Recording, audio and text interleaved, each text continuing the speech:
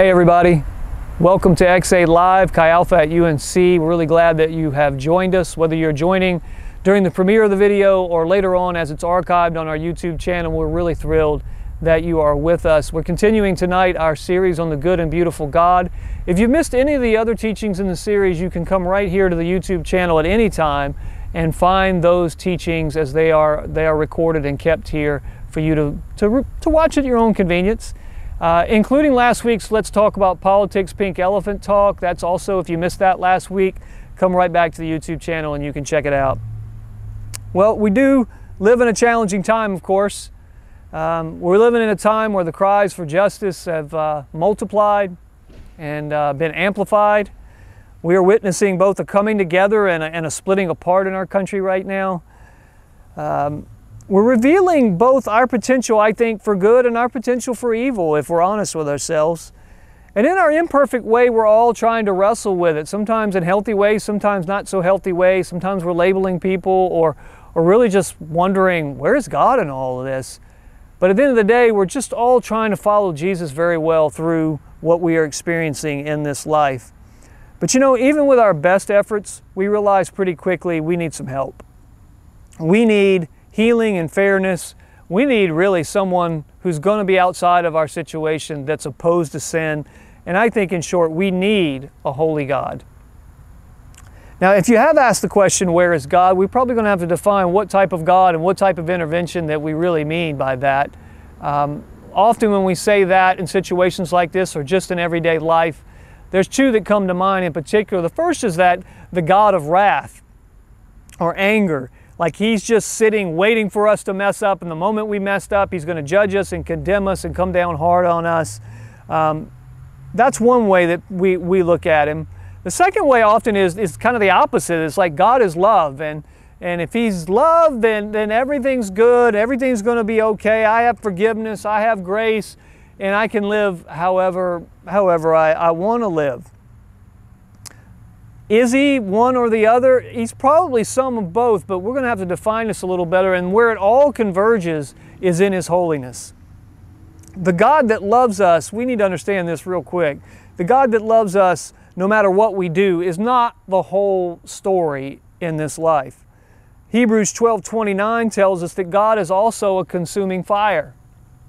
Now, I'm sitting next to a fire pit here tonight because I want to illustrate this point to you. When the Bible says God's a consuming fire, it's not like the wildfires in California where a fire just rages out of control and destroys everything in its path. It's more like someone who works with, let's say, metal, puts the metal into a vat on a hot fire, and as the heat gets in there, gets into the metal, what happens is the impurities begin to rise to the surface, and the one in control of the process then skims off the impurities. And that process keeps going, heating and rising the impurities out and skimming them off until you can get the most pure form of that metal to be used for a good purpose. And that's kind of the process of God's holiness in our lives, is He's applying fire to our lives, which can be uncomfortable, but it's a purifying fire. It's helping to bring out in us the things that shouldn't be there, the things that are detrimental to us, so that He can skim them off and remove them from our lives and ultimately walk in purpose and value that He has placed on us. Oftentimes, though, we kind of shun that idea of the fire purifying us, and we try to reconcile the anger and love part by saying that God's anger was taken away by what Jesus did for us, by Jesus being willing to die for us and taking and forgiving our sins, and therefore we don't really have to care about our sin anymore because God's just kind of taken it away, and now God's been replaced in our minds almost like a teddy bear type of God, right? A warm, fuzzy, always loving. But the hard reality is that's not a biblical God. That's not even really a loving God. And if we take an honest, hard look at the heart of mankind, at our own hearts, we see the potential or the existence of so much darkness. And because of that, you know, if we had a non-judgmental, non-wrath, teddy bear type God, He'd be powerless to do anything about the injustice that we see in the world today. He'd be powerless to do anything about the darkness inside each person. Now, in order to understand it a little better, I think we need to make a distinction between passion and pathos. What that is when we think of passion, we think of like passion within the framework of a romantic relationship, right? Where two people are in love and infatuated with one another and they can do no wrong. Or in an anger context, someone gets so angry that it just boils over into rage and they're out of control. That's not really the type of wrath when we think about God that we're talking about either. God's wrath has as its foundation pathos. What does that mean? It's very different. It's mindful, it's objective, it's a rational response. You see, God's not indecisive when it comes to evil. He's not emotional about it. He's not up and down and all over the place. He fiercely opposes, though, the things that destroy His people. Hence the process of purification and becoming holy. Wrath is not a permanent attribute of God like love or holiness, which are an essential part of His nature. Wrath is contingent upon our sin, upon human sin. If there is no sin, there is no wrath. God's wrath is a temporary and just verdict on evil. Wrath is not something He is, but it's something He does. I really don't want a God that is indifferent to moral evil, is indifferent to racism, indifferent to justice, indifferent to sin. We need Him to be that holy God. If you've been out marching in the last few months like I have with my kids, or if you just watched it on television, you know the slogan, no justice, no peace. And if that's your heart's cry today, if you really want to fight hate, if you want to fight the darkness of the soul, if you want justice amongst us all, then you're really asking for a couple of things. One is you need an impartial judge. I need an impartial judge. Secondly, we have to be willing to be judged ourselves, just not only the people we think that deserve judgment, we have to put ourselves in there. In essence, we are asking then for a holy God, someone who does not and will not play favorites, someone who never tires in fighting for good and against evil, and someone who has the power to set it all right. That is a holy God. Now, if you're not still understanding fully what holy is or holiness is, let me frame it a little better for you. The Bible says God is holy. The Bible also says, by the way, be holy as I am holy, and we're going to address that now. Holiness means purity. It also means free from corruption, free from sin, and in 2 Timothy 2:21, we get a very practical application of it, which is to be set apart for honorable use. This speaks both to being able to trust God and His judgment, while also calling us to live to the same standard. God calls us to holiness. He calls us to the essence of who He is and who we are to become. 1 Peter 1:14 through 16 puts it this way: as obedient children, do not be conformed to the passions of your former ignorance, but as He who called you is holy, you also be holy in all your conduct, since it is written, you shall be holy, for I am holy. Kind of begs a question, doesn't it? Well, what then? I get that God's pure, I get that God's free from sin and corruption, He's holy, but how can we be holy because we know how imperfect we are? The difference between God and us is, of course, that He is inherently holy. On the other hand, we only become holy in relationship to Christ, and we increase in practical holiness in our lives as we mature spiritually. Holiness is a divine attribute of God that He has called us to receive and participate in for our betterment and salvation as well as for others.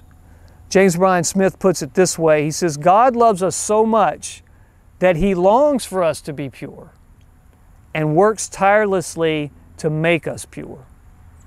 You see, God is against my sin, not because He's against me. He's against my sin because He's for me. And if I am for sin, God stands against those desires because they cause my destruction. The process by which we are increasingly transformed then into His holiness or into the image of God as we were created to be is called sanctification. And what's the point of sanctification? Well, 2 Corinthians 7:1 in the NASB translation kind of puts it this way. It says, since we have these promises of salvation, of justice, of peace with God, I'm adding those parts in. Beloved, let us cleanse ourselves from every defilement of body and spirit, bringing holiness to completion in the fear of God. How does that play out? 3 ways. The right now, by pursuing the process of perfecting holiness in our lives and becoming more like God, we lead a better life, we lead a more just life, we become more Christ-like, and we bear more fruit that matters.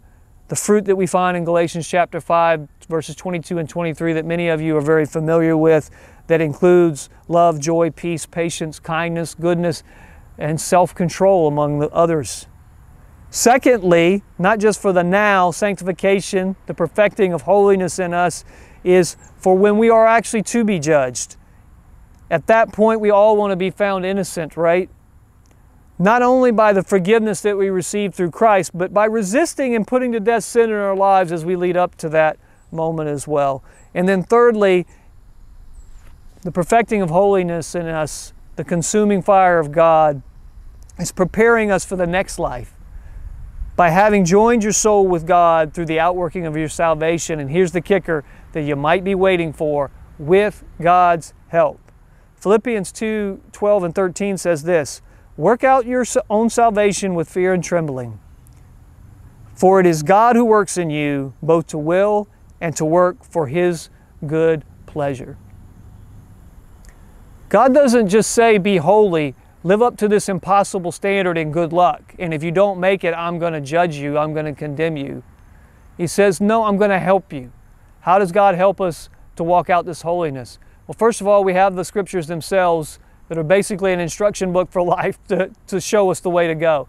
Secondly, God came and lived amongst us in Christ to model the example of holiness for us. Thirdly, He gives us His Holy Spirit so that He will help us to understand what we read, to illuminate things for us, to give us guidance and counsel in this world that we may live up to that standard. And then He also gives us each other, that we can be accountable to one another and help us stay on the path to holiness. Ultimately, what we see in the New Testament is that it emphasizes the pursuit of holiness in this world and the final attainment of holiness in the world to come. Now I want to wrap us up right here. Romans 11:22, I think, gives us a pretty good idea what we're talking about here in terms of this nature of God and the outflow of it and how He interacts with us. It says this, Paul writes, note then the kindness and the severity of God. God is both kind and severe, both forgiving and judging, both loving and holy. And that is what we have to take to heart. We don't get to cherry pick and take the parts only that we like. If we want justice, if we want peace, if we want to be treated fairly, we have to accept the holiness of God. And at the end of the day, you don't want the opposite. You don't want an unholy God. Someone who says it's no big deal. Racism's not a big deal. Injustice is not a big deal. Sin is, who cares? Sin is taken care of. You don't want that kind of God. It says guilt just stinks. You don't want to feel guilty, that's fine. This God would not love me. Being soft on sin is not loving, because we know sin destroys. The love that is most attributed to God comes from the word agape. And what that looks like in real life for us is like a parent's love for a child. I've got 2 kids that are trying to walk out this life, follow Jesus, do well, be good people, and I'm trying to help them. That means I have to hold them accountable. That means I have to be a consuming fire in their lives. I have to try to bring out the best things, that things might go well for them, that they may be the people that God created them to be. And that's my challenge for you and I this week. I want to finish with this and give you a little bit of spiritual homework, if you will, spiritual training as we've been talking about. Romans 6:11. So you must also consider yourselves dead to sin and alive to God in Christ Jesus. What does that mean? What does it mean? These are the questions for this week. What does it mean to be dead to sin? What does it mean to be alive to Christ? And what are some areas or ways that we can perfect our holiness this week? That's my challenge to you. It's a hard one. It's a one that most of us don't want to wrestle with, but it's a necessary one if we are to see all the things in ourselves and in the world around us that God desires for us. Hey, I want to say to all of you, we love you. I want to extend a greeting to you. I know a lot of you have been off on your own this week and in the weeks past. We love you. Peace be with you. Can't wait to see you next week.